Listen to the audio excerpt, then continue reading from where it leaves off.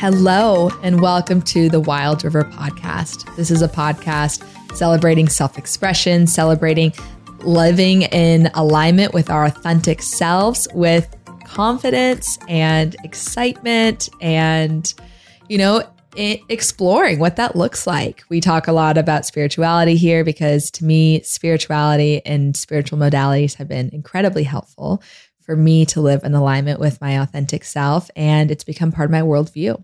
My name is Sam. I'm the host of this show. And, I haven't really been producing a lot of podcast episodes lately, not totally on purpose. I took a really exciting trip to Hawaii.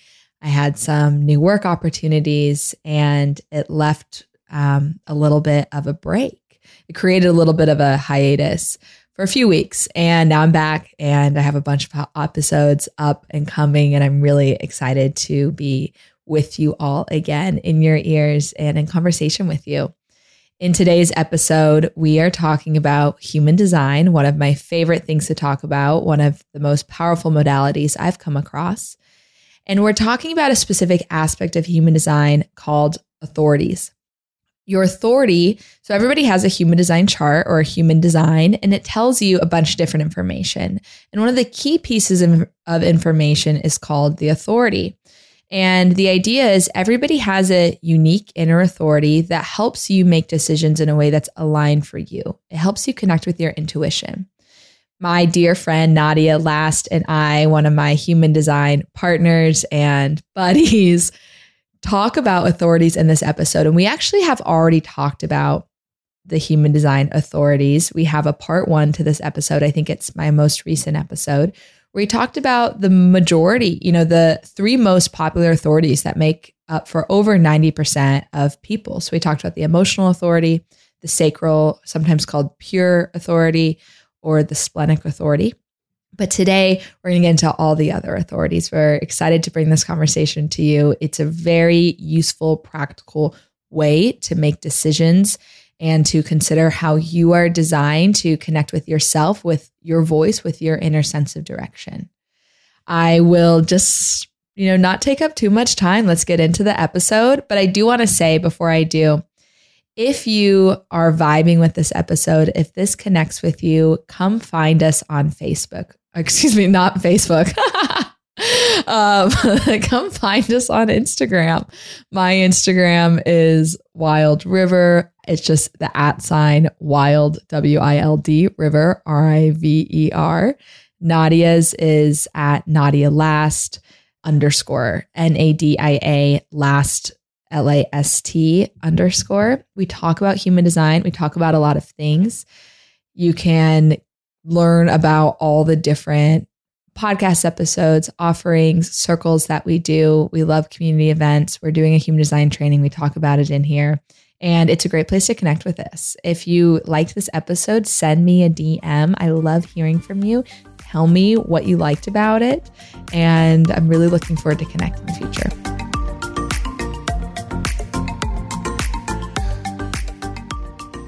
Hello and welcome back. I am sitting here with Nadia Last, and we are doing a part 2 on human design authorities.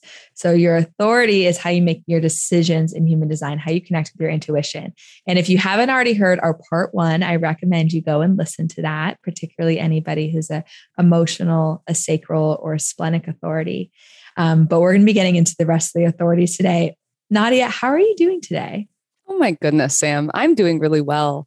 I feel good today. It's the summer season, I feel like moves so quickly. And it's really wild to me that we just finished our first round of human design training at the end of June, and that we're gearing up for our second cohort of human design training in the fall. It's going to be so fun. It's going to be amazing. And we already have a really amazing cohort that's kind of like coming together for this crew, for this learning environment. And I feel like we've made some really amazing adjustments and improvements to this experience since even the first round, based on the feedback that we received. I agree. And, before we get into authorities, let's part of human design training, of course, is talking about authorities, but let's talk about human design training a little bit for those who may not know about it or haven't had the chance to check out the details of it. So Nadia, what is human design training? Human design training is the training program that Sam and I wish that we had when we were first studying about human design. It's the foundations and much deeper into the system and sort of the nuances, going really, really deep into something like gates and channels, which I feel like is really missing in this space. But at its core, it's a 14-week immersion. It's a deep dive into human design as a system so that you can better understand yourself, so that you can better understand the people in your life. And so that if you want to start adding human design readings to your offerings, whatever it is that you do in the world, even to your teams at work, if you work in a corporate space, you would feel really comfortable pulling up a chart and knowing exactly how to read that chart and what elements to pull out based on understanding that person's energetic signature. What would you add to that, Sam? I would add that it's not just a experience to learn. It's really a place for self-discovery and connection and deep community. Like that was the part that was so interesting. And we've received just incredible feedback along the way. And then now at the end of folks who joined during our last round.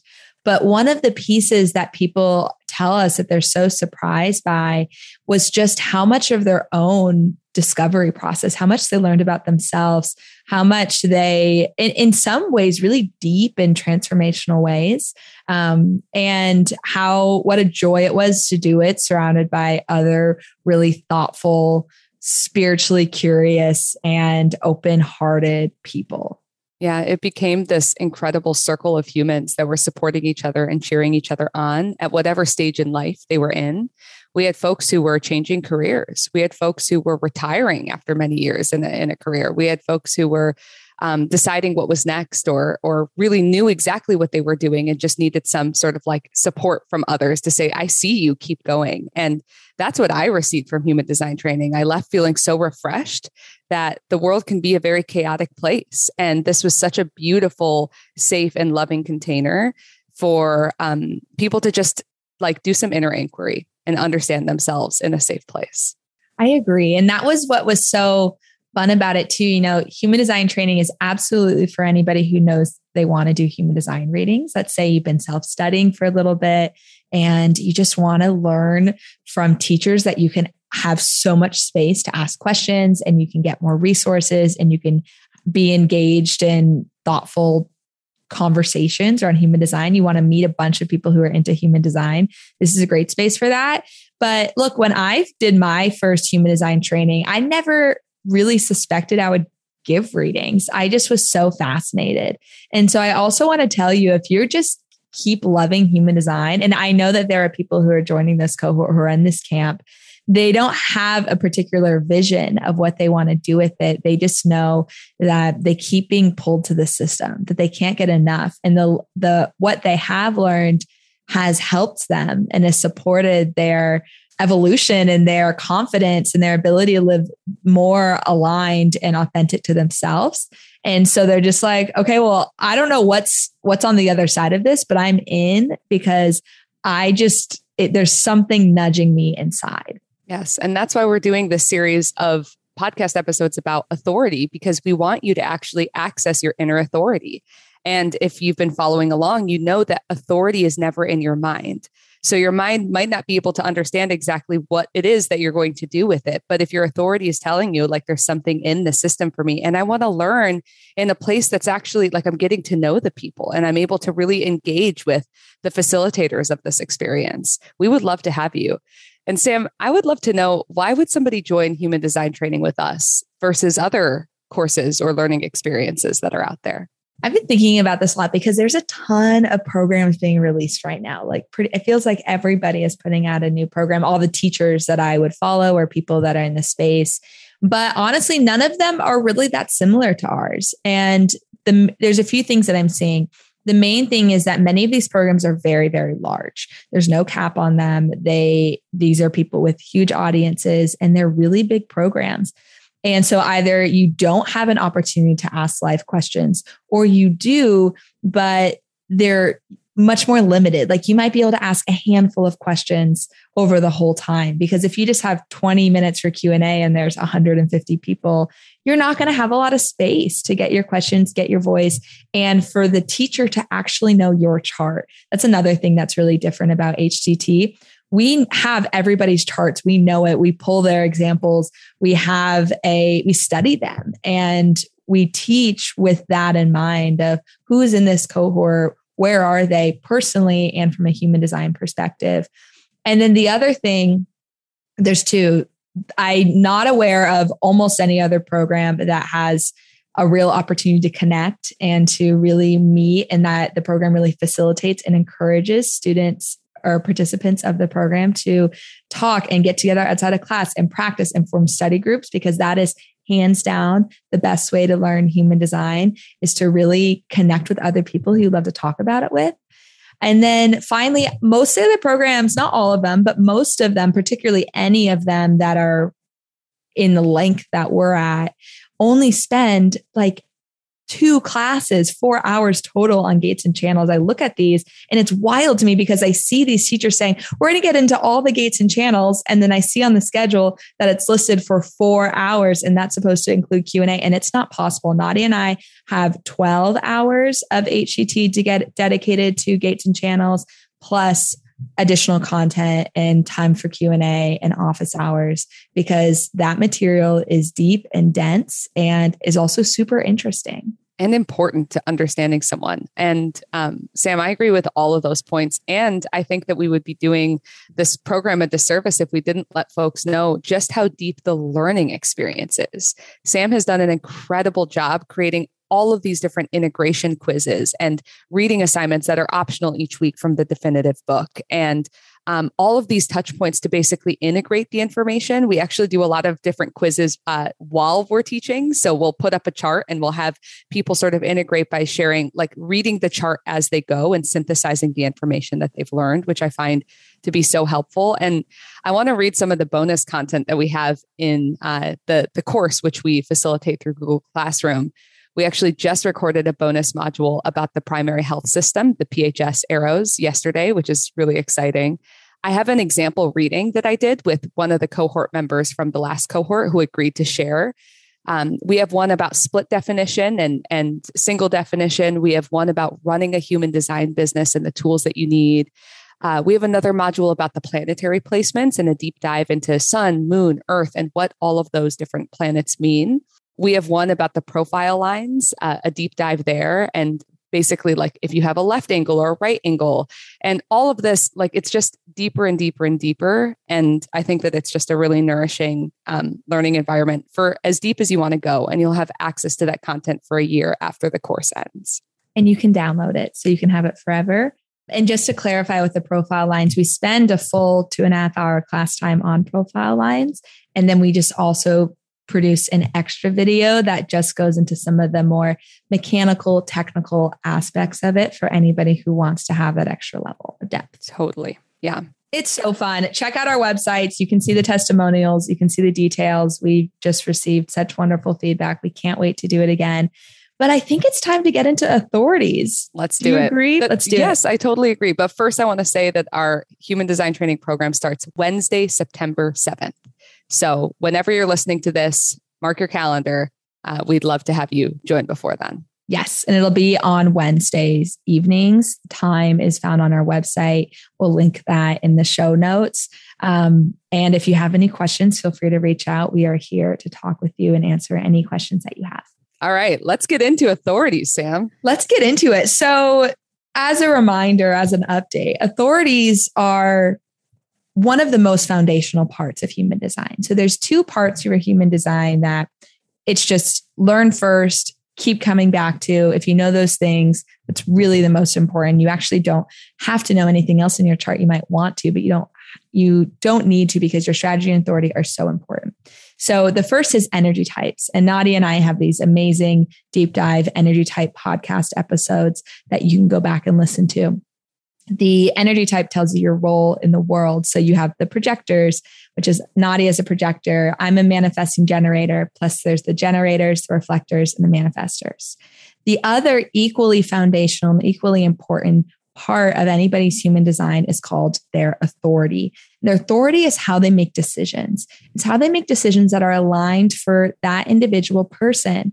And somebody's authority isn't necessarily, someone could be a projector and have different authorities. You could have two manifesting generators with two different authorities. So they don't necessarily match up based on energy type, although they might. And your authority helps align you to your intuition. I think of it as my authority aligns me to divine timing, and it's the way that my intuition most powerfully speaks through me. Nadia, what would you add to that? I just think the intuition piece is so spot on. And so many people in the wellness and spirituality spaces are talking about intuition. But what's difficult is that it's not a one size fits all. We all have unique intuitive faculties that we can use within ourselves to understand what is best for me moment by moment. And Sam and I have completely opposite authorities. I mean, not completely, they're not oppositional, but it's just really helpful for us in business decisions because we'll go back and forth and we create space for both of us to have a different decision-making process, which is so liberating. And the three authorities that we talked about in part one of this series is sacral, which is gut-based, being able to know in the moment based on your gut, what am I feeling really lit up by? What do I have energy to do? And what do I not? The second authority that we talked about is Sam's authority, which is emotional authority. And those folks really need to ride their emotional wave and feel into their bodies around decisions. It's not correct for them to make decisions in the moment. They need to ride it out and wait and really feel into the emotions around the decision and wait for that sort of neutrality to come through after they felt everything that there is to feel. And then finally, we talked about my authority, splenic, or part of your spleen. And that's also in the moment, but it's much more subtle. It's nuanced. It's kind of like, I think of it as a spidey sense. And it's your intuitive faculty saying like, you should go over here. You're not safe over here. You should eat at this restaurant or not. And so it's kind of like a subtle whisper that you have to tap into. And those three authorities make up the majority of people. I don't remember the exact number. I want to say it's around 90%. Nadia, do you have it? Yeah. So emotional is 51%, sacral is 33%, and splenic is 9%. So whatever that is together, I can calculate it. Okay. So it's the far majority. And so most people will fall into one of those three authorities, but there's an additional 93%. And there's an additional 5 authorities that the remaining 7% of people will use to make their decision making.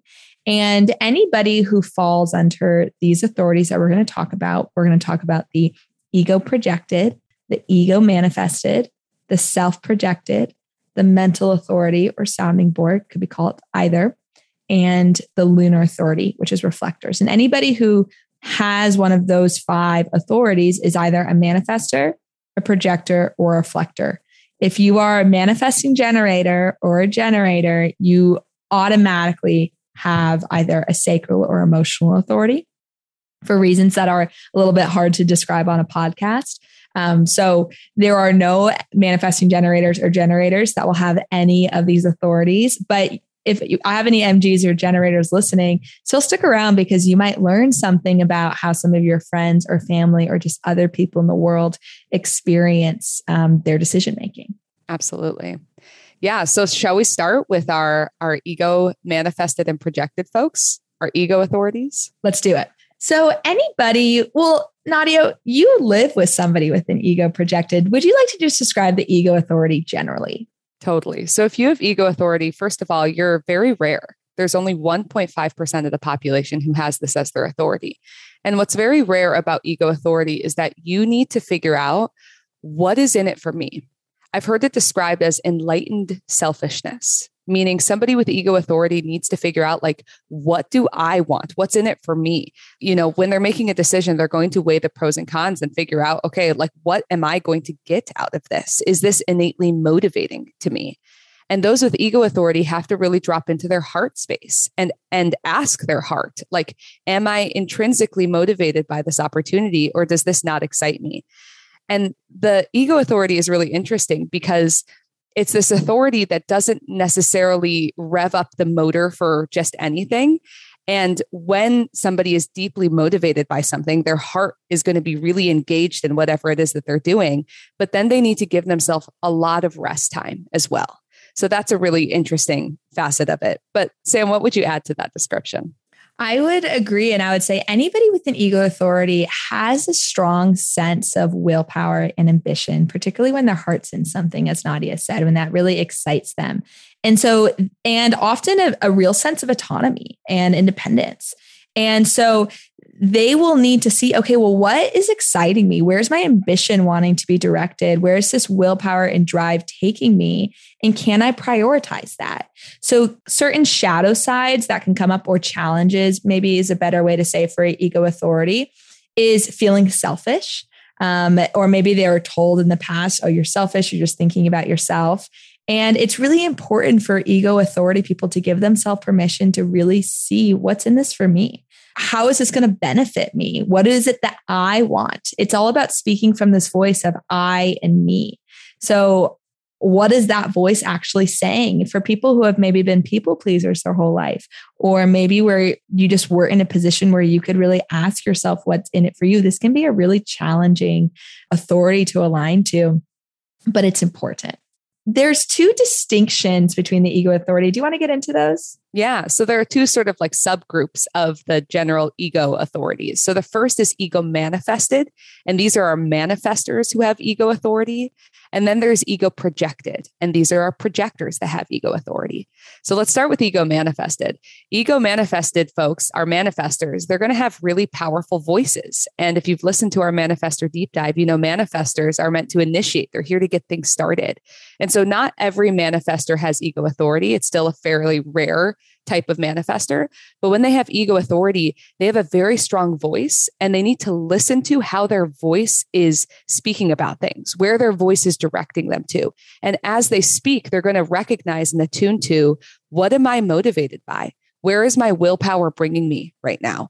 And manifestors with ego manifested authority, they will sometimes surprise themselves as they speak and recognize, wow, there's actually a lot of willpower, drive, and determination that's directing me toward this thing. So trusting their voice. And then the second subgroup, which my partner is a part of, is ego projected. These are our projectors that have ego authority. And it's a very rare form of projector. And these folks do not have as strong of a voice. It's more that they have to tap into their heart space, their sense of self, and their willpower and their determination and motivation. And so they are here to really also trust like where their willpower is determined, like driving them, but it's going to be more of a body-based sensation for them. And just to share a small anecdote, when I found this out about my partner, everything kind of clicked into place. And I think finding out that he was ego projected authority in many ways saved our relationship, because early on, I would get really frustrated that he wouldn't do small things for me, such as pick me up from the airport when I came back from a long trip. And knowing this now, that the way he makes decisions is always what's in it for me, it helps me be a little bit more, take things less personally if he doesn't decide to do things for me, because he's really always constantly thinking, you know, what is my heart in? And is this intrinsically motivating for me? Now, we've been able to meet each other in the middle, where I've been able to communicate, like when it's a really long trip, it would really mean a lot to me if you pick me up from the airport. But just recognizing he doesn't love me any less when he doesn't choose or naturally think of me when he's making decisions. I think that's a really important distinction. And if you are open to it, I would love to hear from you. Let's say there's someone else out there who's like my partner's ego manifestor, ego projected, or someone in my life. I'm having a hard time asking or getting their help for certain things because there's nothing in it for them, but I need that to feel supported and loved in this relationship. Do you have any suggestions about how to go about doing that in a way that's supportive for this ego authority, but also honors the realities of partnership? Yeah, that's a great question, Sam. So the ego, the heart space is all about bargains. It's all about like, what's in it for me? Like, I'll scratch your back if you scratch mine. And so where I've been able to kind of like work with my partner here is, I think of it as filling up the relationship bank. So it's not that I'm constantly withdrawing and saying, I need you to pick me up from the airport. I need you to do this errand for me. I need you to do X, Y, Z. It's like, I know that I need to fill up the bank a bit before I withdraw. So I'm constantly, and this is also part of where I layer in knowing his love language. If you're familiar with the 5 love languages, which is another sort of tool for understanding relationships. And I really recognize that acts of service or doing things is so important to him. So I'm really conscientious of filling up the relationship bank and saying like, here are all the things that I've done, not with the intention of being like, look at what I've done. Now you have to do things for me. But I find that there's so much more push and pull naturally when I'm filling up the bank more than I'm withdrawing from it, if that makes sense. I think it makes perfect sense. And, I think this can be a conversation for another time, but there's this, it's almost taboo. It feels like taboo to say that parts of relationships can be a little bit transactional. And it's not transactional in the way that it's harsh or cold or like you said, like, well, I did this for you, so you have to do it for me, because that just puts all these expectations. But there's sometimes I think in common day, you feel like, okay, my partner should just do all these. They should just always have like fresh flowers for me and just pick me up food all the time and do all these, like clean the kitchen when I'm not looking and all these things. and we know what you would want, Sam. And sometimes I will come out and my partner will have just like clean the kitchen, even though it's totally my turn. But I also know that we do things and it is out of kindness, but we both kind of contribute to the bank. And if I felt like I was contributing a lot and he wasn't, or he was only withdrawing, we'd have tension. But it can feel like an act of love. It doesn't have to feel transactional, but there is a little bit of like, well, we're both partners here, so we both need to contribute and support each other. And I think people with an ego authority are just are going to be much more sensitive and attuned to that. We both need to be contributing here. Because they have so much of that energy that's around exchange and support. It's really supporting each other. I'll support you, support me. So if I never feel supported, then what's in it for me to support you? And I've been communicating with him too. Like I know that I have to really choose the hills that I want to die on carefully, because he's not going to be innately motivated by much outside of what he wants. And so communicating like this, picking me up at the airport is a sticking point. And what you will receive from this is so much love and excitement. And this is what you'll get out of it, basically. The relationship, the health of the relationship. Okay. Well, I love that. And before I move on, our intention for these episodes is to make them more accessible and palatable for folks who don't know a lot of the language of human design, because human design can be overwhelming when you're trying to learn the vocabulary. But for those that do, we just want to tell you a little bit about the ego authority from a mechanical perspective. And that is simply that anybody with an ego authority has a defined heart. And that defined heart connects with a channel. So there's a connected line either up into the throat that makes them ego manifested. So they're here to speak what's on that defined heart, that power, willpower of the heart, or into their G center, that the triangle in the middle, the identity center. And that's what makes an ego projected. And this is important. All the centers below are white. So there's an open emotional center, an open sacral, an open spleen, and an open root. If any of those colored in, then you're not an ego authority. Mm-hmm. Let's move on to the next one, the self-projected projectors. So self-projected is the next authority, and every person who is self-projected is a projector. Woo. And there is 2.5% of the population that is a self-projected authority, a projector. Sam, what makes somebody a self-projected authority? What does this mean? A self-projected authority means that for them to be able to make aligned decisions and for them to connect with where their kind of authentic self is leading them to and what feels true for their sense of identity, they need to speak from a place of themselves. They need to speak and literally just talk things out. That's why we call it self-projecting. It's like self-speaking, projecting themselves out. And in their speaking, that's when they hear the truth of what they actually want. That's where they hear where they're actually being pulled. And so there's a lot of important things. The first thing I think I'll ask you, Nadia, is how does a self-projector do this? Like, what are some practical things they can do?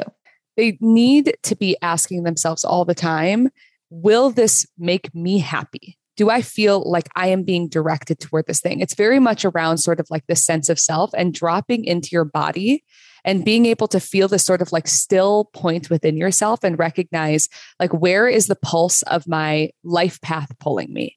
And self-projected authorities have a lot of openness in their chart, meaning they're going to be conditioned potentially by a lot of people and what they want for their lives and what society says that you should want and what your parents say that you should want. And so self-projected authorities really need to protect what it is that they want. And by knowing that, they have to hear themselves speak. Oftentimes, self-projected authorities won't know what it is that they want until they hear themselves speaking out loud. And what they should really be talking about is like, what do I feel called toward? What do I feel pulled toward? What do I feel innately excited about? And I actually hear from a lot of self-projected authorities that journaling is a really powerful tool for them. I have a very good friend a mutual friend of Sam and I, will sit in a coffee shop and journal for 2 hours and come out of that session with so much clarity around an argument that she had with someone or something that's happening at work. And it's really just because she's self-projected onto a page.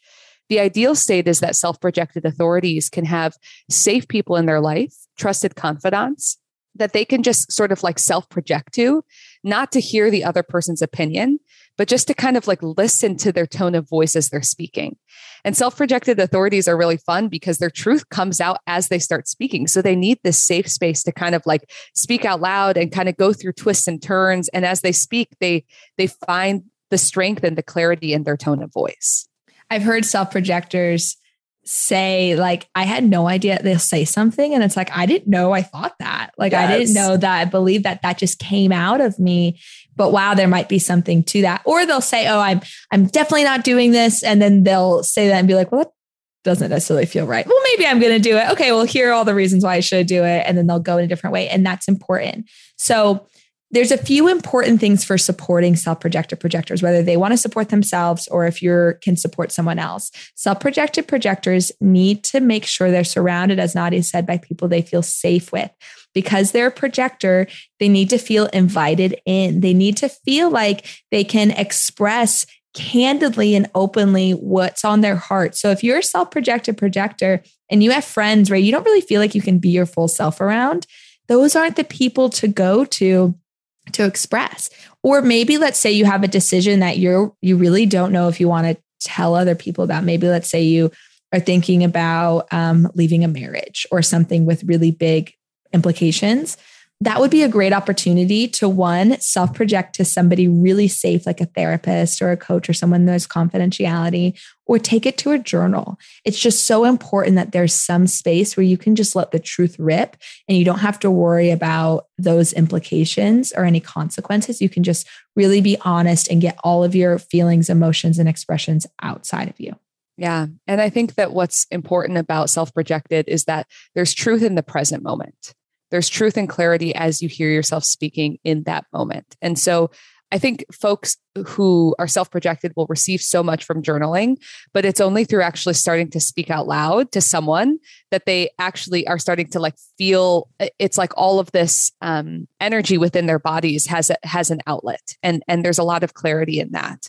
And so this good friend that Sam and I have, I will be voice memoing with her back and forth. And she'll say, like, I feel so like I've been journaling about this for the past week and a half and just speaking this out loud in an asynchronous voice memo, like now I have my clarity. So there's something about the act of speaking as well that can really sort of unleash the quality of clarity. I agree. And so another tool you could use, and I think the ideal is to talk to a person, but if that's not available for you, voice memo it, record it on your phone in voice memos, and you can even listen to it back. And you might even hear in your voice sometimes like that, like, okay, that doesn't sound right. I can, or just even the act of saying it aloud, you'll notice, okay, where am I being pulled? Absolutely. Are there any other examples that you can think of, Sam, of a self-projected authority who and how they self-project that we haven't already said? Journaling, speaking out loud to somebody else, voice memoing, leaving a voice note in your phone. Yeah, none other that I can think of. I do know a lot of self-projected projectors might feel insecure about talking and just taking up that space. And as a self-projected projector, you can take up space. It's another reason why to surround yourself with people who are down for it, that are just willing to listen and that aren't trying to solve your problems for you. Maybe they'll ping pong, maybe they'll ask you questions. That's okay. But they're not trying to direct you. You just get to take up the space to go through your own process. Yes. And one way of saying, I love that, Sam. I'm like snapping at that. Take up space, self-projected projectors. It's a gift. One way to say this to the people in your life that you trust is like, hey, can I talk something out loud with you? I'm actually not looking for advice. I'm really just trying to figure out how I feel about this. And I'd love for you to hold space for me. And you'll be surprised at how relieved people will feel to have that specific instruction where it's like, you don't need to solve or fix anything for me. You just need to listen. And the people that are meant to be in your life will be so happy to just sort of be a listening ear for you as you work your way through your own decisions. I agree. And, I think this is a really good time, Nadia, to talk about all of the openness, because all the authorities that we're talking about today have a lot of openness. Some will have more than other, but just by the fact that if your authority or someone who knows authority is being discussed in this episode, we know no matter what, that they have all these open centers, which means that the energy hubs in the chart are white and they're picking up other people's energy and amplifying it. And specifically, you're picking up other people's emotions from the solar plexus, the emotional center. You're picking other people's fears and anxieties from the spleen. You're picking other people's stress from the root. You're picking other people's energy for work and creation, which can be exhausting. So you're picking up a lot of emotional energy. You might be a sponge to other people's emotional up and downs, their joy, but also their sorrow and their pain, their grief, their anxiety, their stress, their fears, and amplifying that in your body. And that can be confusing. I think all of the authorities that we're talking about today can be a little bit harder to hear or discern because you're picking up so much. In the human design, we call this conditioning. You're being conditioned by other people. And it can get confusing. You might pick up someone else's emotions and think they're yours. You may pick up other people's what they're stressed about and think, oh, I'm stressed about this thing. And that can throw off the way your intuition and your inner voice is guiding you to. Yes. Said in another way, it's going to be harder for you to figure out what is yours versus what is someone else's. And this can be kind of a radical concept for those who are just getting into sort of the energetics of what it means to be a human, that so much of what you feel throughout a given day is sort of like the radio frequencies that you're picking up from other people. And that in and of itself can be a huge sigh of relief to figure out like, whoa, a lot of what's happening right now, this sort of chaotic energy that I'm picking up on doesn't need to be mine. I don't need to personalize it. So how could you clear this? If somebody was like, okay, well, I definitely do that. What are some tools, practices, tips to help them clarify their energy? Well, I think that the first thing is to drop into your body and just sort of like drop into your physical vehicle to figure out what is it that I'm feeling right now. A lot of the times people can feel this sort of like low grade anxiety or low grade sadness or something that's sort of permeating, but people have not dropped out of their head and into their body to figure out like, whoa, I'm actually feeling a lot of stress right now, or I'm tensing up in my chest and I feel a lot of fear. Sam, what else would you say? If that idea, I think dropping in the body is perfect. And if you're not really sure how to do that, you're not really sure what that means, here's some examples of what that can look like. It can look like taking 10 deep breaths without kind of music, put your phone away just for a minute, 10 deep breaths, and then asking yourself, how am I feeling? Am I feeling anything in my body? So it's just basically bringing our attention into our body and seeing if we can notice, are there any sensations that are present? Are there any heaviness or lightness, or maybe I'm hungry, I'm thirsty. Is there any information? It could be a meditation. It could be going on a walk. It could even be a dance party or an exercise. All of those can help you get in your body, because the goal here is to see what we're feeling first, which is engage the body, then ask yourself literally, how am I feeling? Like literally, you can even say the words out loud or on a journal page, and then see if you can notice anything. And then the next question is this mine? You might already know, it might become obvious, but at the beginning, just ask yourself, is this mine? And see if you can try to pick it up. You might have some just knowing of like, I don't really think this anxiety is mine. I think I'm just maybe sensitive to people around me. So then to help move it, you can say, I'm releasing this. I send it back wherever it came from, blessed.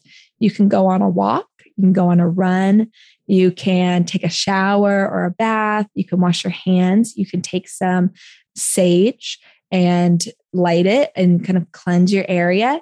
And any of these things work, really any activity, as long as you set the intention of, I'm releasing what isn't mine.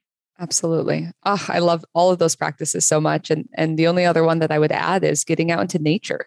There's a reason why when we're out in nature, especially when we're in nature alone, that we feel this shift in perspective. And how I feel energetically is that I can sort of like release a lot of my burdens and the worries and the fears and whatever it is that's not mine that I'm picking up on into nature in a way. It's almost like it gets transmuted and that energy feels a lot clearer when I come away from that hike that I was on. I totally agree. I think that getting into nature is one of the best things, and you don't have to you can just do it. Like, you don't have to get anything on your mind. But my invitation is, if you do that, leave your headphones at home, or at least have 5 minutes where you don't listen to your headphones, where you don't take your phone out to take pictures, where you're just present. And that can be really uncomfortable because all the busy thoughts can come up. But it's important to cut out the noise so you can see kind of any inner noise and see, what of the inner noise do I need to release? Yes. And you can be picking up on the energy of the people closest to you physically, your family members, even if they're not physically close, or collective energy. There's a lot of collective energy that's pulsing right now. So I just wanted to name that as well. And Sam, you started with 10 deep breaths. And as you were saying that, I started like breathing and noticing the energy in my body shift. And people talk about breath work and breathing a lot. But I just want to communicate to people, it is a free tool that's available to you in every moment. And just notice how your body changes as you take a deep breath, a belly breath in, and notice how sort of the energy in your body shifts just through that simple act. It's such a beautiful tool.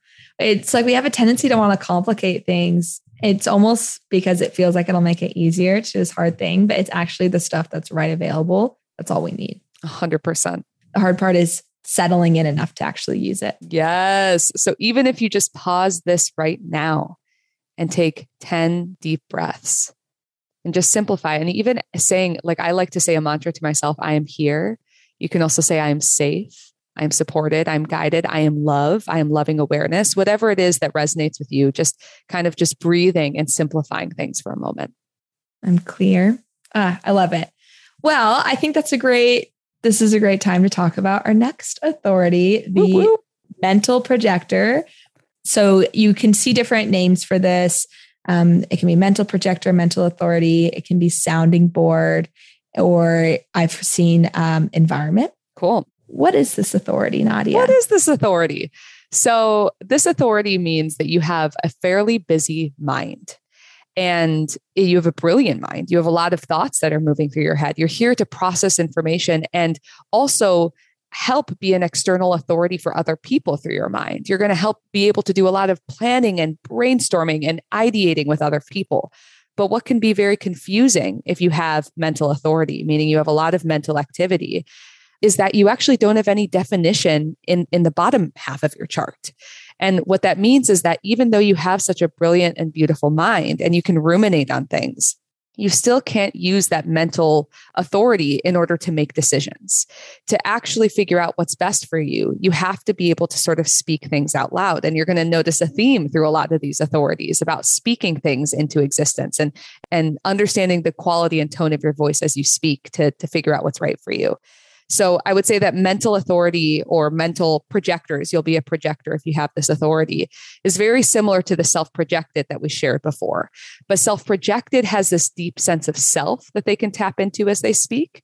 Mental authorities are able to speak and sort of like understand the thoughts that are happening in their head in a clearer way. I agree. So a mental authority is going, as Nadia says, this mental energy. You have this consistent way of conceptualizing ideas. You have these strong convictions in your thoughts. But because you have all this other openness, you're picking up a lot of other emotional energy. And so while, like, if we were looking at the chart, the way it might feel for a self-projector versus a mental projector is different. The actual things that you do to come up with what is best for you is similar. And that is, you're speaking from your mind, you're speaking from you're speaking based on your ideas and you're speaking out to a bunch of different people. So mental projectors, they should assemble kind of like a board of directors and people that they trust, people with different perspectives. And when they have something they want to talk out, they'll go speak to these different people. And it is important that it's different people because mental projectors are so open. They'll be conditioned, that word that we use in human design, by different people differently. And so it's important that they have the experience of maybe somebody brings in a lot of emotional energy, someone else brings a lot of intuitive energy, someone else brings a lot of sense of identity and willpower, and all of that can influence the mental projector. And so they speak to different types of people. And in speaking, they begin to hear kind of their thoughts become more consistent. They're not speaking for advice. They're like a sounding board. They're saying things and just hearing it kind of bounce off. And over time, whenever they start to feel their decision getting more grounded, that they're not changing their mind anymore, that they're hearing themselves say the same thing, that's when they know they're ready. Yeah. And I just find it so interesting being a mental projector that the place that you're in, the environment is so important for you. And that's why sounding board is sometimes called environment authority, because it's like these folks aren't going to know exactly what it is that they want until they're around the right people or in the right space where they feel that energy sort of like reflected back to them. And that's how they can find clarity in their bodies. Yes. And this is one of the key differences between a mental projector and a self-projected projector is the mental projector is very sensitive to their environment. And if they're in the wrong environment, everything else can kind of go wrong too. The people that they meet won't sit right, or they won't really connect with as well. The ideas, the opportunities, the things that come along in that space. So it's so important. And this is also going to be true for reflectors. They're also really impacted by their environment. It's so important for mental projectors to give themselves permission to move. If you don't like your environment, change it. If you go into an apartment and you're like, you're trying to figure out the next place you're going to live and it just doesn't feel right to you, even though it checks all the boxes, do not pick that one. You go out with your friends, maybe you picked a bar and you get in there and something is just off. Ask your friends, do you guys mind if we go to the other place across the street? This place just is not feeling right.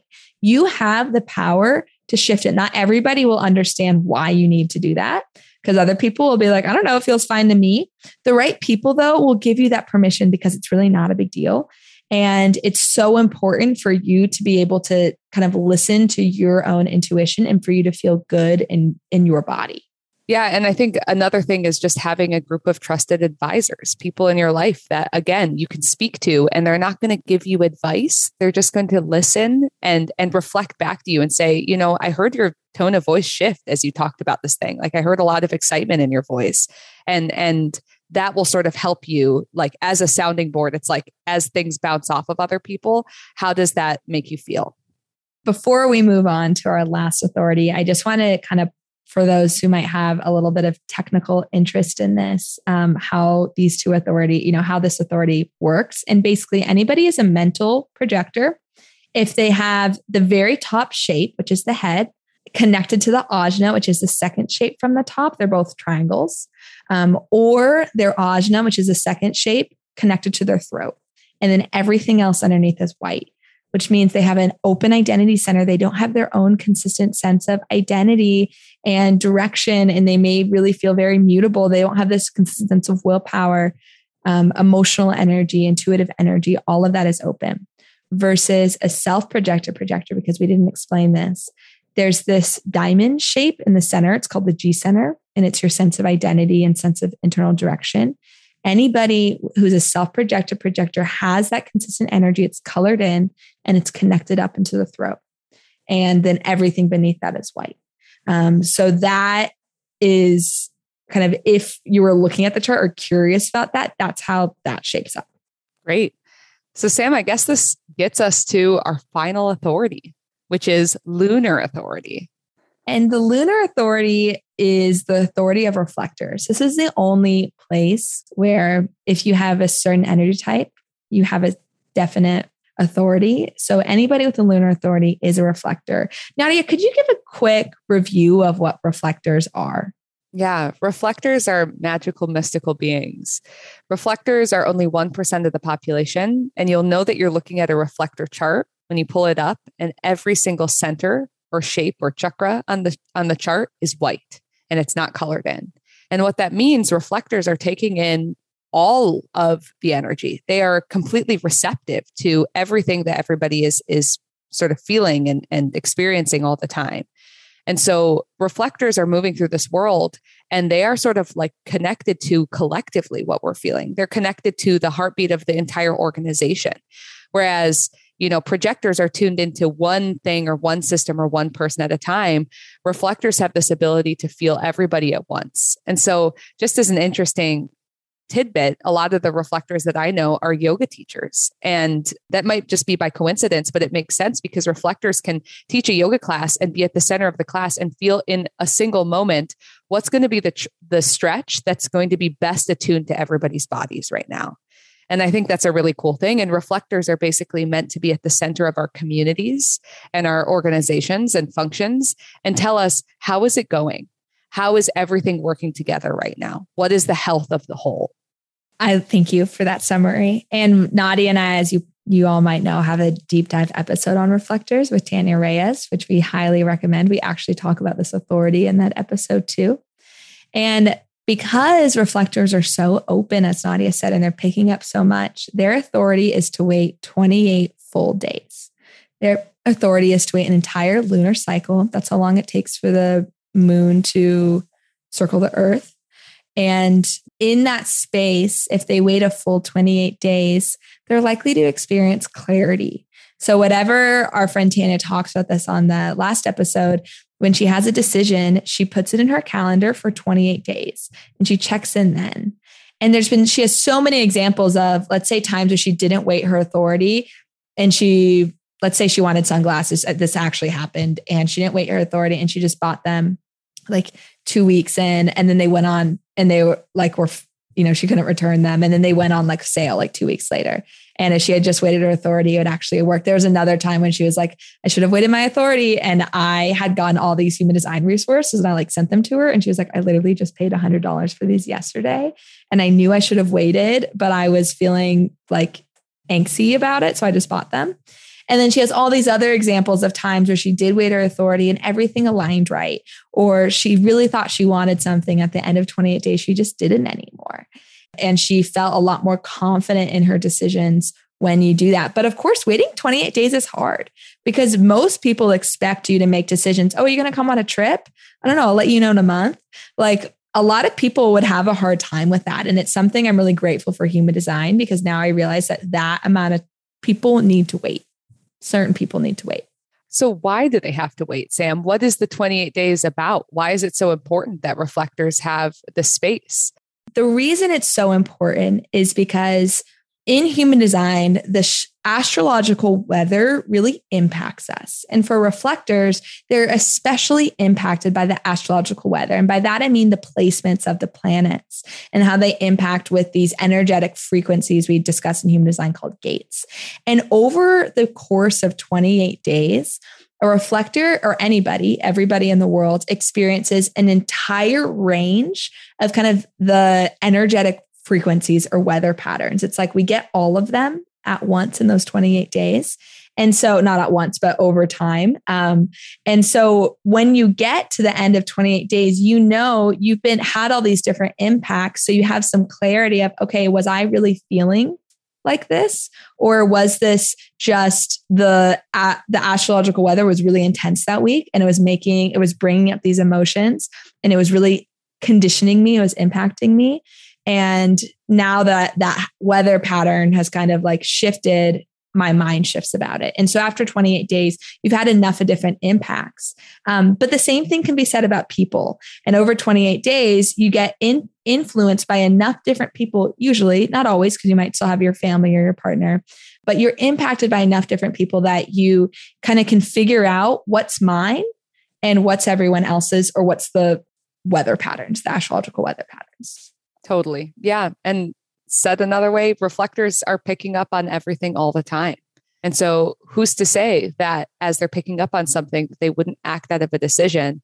And actually what they were acting out of is what the energy they felt on the planet, or the energy that they felt from their partner or their friends or their family. And so for reflectors to just really center themselves and ground themselves into a decision that is them underneath all the noise that they pick up from others, they just need time. And so for reflectors, you really work on a different time schedule than our modern society allows for. So for a lot of reflectors, we'll be in readings with them, Sam and I, and separately, and each of us tell them this. And I'm surprised at how many reflectors are like, oh, that makes so much sense. Because lunar authority is basically like, watching the phases of the moon and feeling this different side of yourself come out as you move through these 28 days. And yeah, I think reflectors, the permission that I want to give you if you're listening to this is take your time. Don't act out of rush. If somebody is rushing you to make a decision, the answer might be no for you. And how much can you slow down the pace of your life so that you can really tune into yourself? If you have to make a quick decision, maybe for some reason, like you truly do, then lean on that sounding board authority, like what we suggest, the authority for mental projectors, and talk to a few very different people in your life and speak out what you're feeling and see if you can hear any themes, or if different people bring out different sides of you and you can kind of get a picture. Because sometimes 28 days is just extremely hard. Maybe you have some important decisions and you just simply can't wait that long. But for most decisions, you probably could wait, and it's just really uncomfortable too.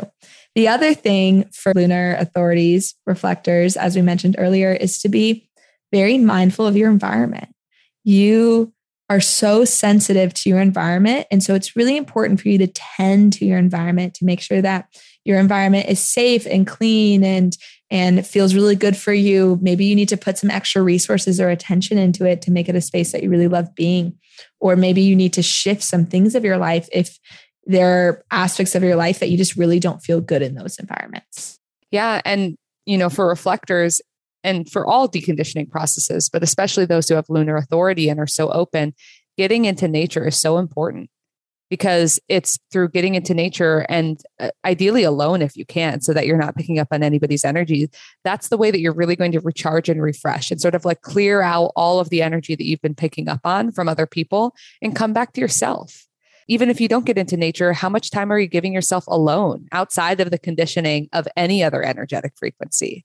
How often are you actually putting down your phone? Because we receive so much from the energetic frequencies of media and what's going on in the world. So reflectors, it's just knowing that you're going to be a sponge to the energy that you're in. So choose the people that you're around really wisely and give yourself as much alone time as feels nourishing for you to come to your own clarity. And I want to flag, obviously reflectors need 28 days, so they should not be rushed. But many of the other types really can't be rushed either. If you're a sounding board, you might need to talk with a lot of other people. You might feel really confused about what's yours and what's not. You might not need 28 days or always need that, but you might need time. Emotional wave people, you often need a lot of time.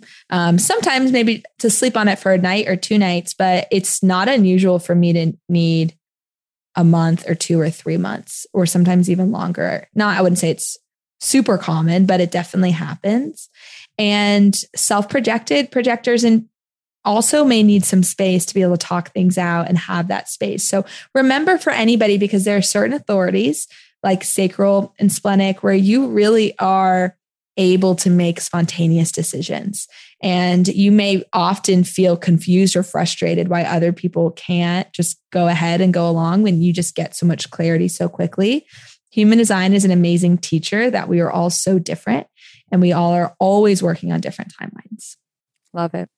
I just want to add that 2 of my closest friends just got married, and one is a reflector and one is a mental projector. And as I was thinking through what I could say about them in their speech, in a speech that I was giving at their wedding, I just recognized that there were so many similarities between them, that they are both meant to sort of be in the right environment, and they're meant to talk things out and not receive advice, but just to hear themselves over time. They're meant to have space to make decisions. And I'm so happy that they ended up together. Aw, that's really sweet. Yeah, there's no hard and fast rules for like which type should end up with which type or which authority is complementary. It's more just understanding the person that you're with is a completely unique and differentiated individual. So how much can you get to know them and how they're designed to move through the world? How much can you communicate? And human design gives us an amazing language to say, this is how I work, so that you can exist in a way that reduces as much friction as possible with the people that you spend time with. It's such a beautiful tool. And I hope you all learned something from this. If you liked this episode, share it on your Instagram stories and tag us, send it to a friend, leave us a review on Apple Podcasts. Depending, we each have podcasts. So you may be coming to this through my podcast, Wild River. You may be coming through Nadia's podcast, The Current. We post on both. So as many people who are interested in human design can find this and enjoy this. And if you want to hear other podcast episodes, let us know. Send us a DM, or if this resonated with you or helped you in some way, let us know. It's awesome to hear from you. Yes. And if you feel called to join us, to really study deep with us, we would love to have you. The group that's already assembled for the fall cohort of human design training is amazing. And we hope to see you then. Have a good one.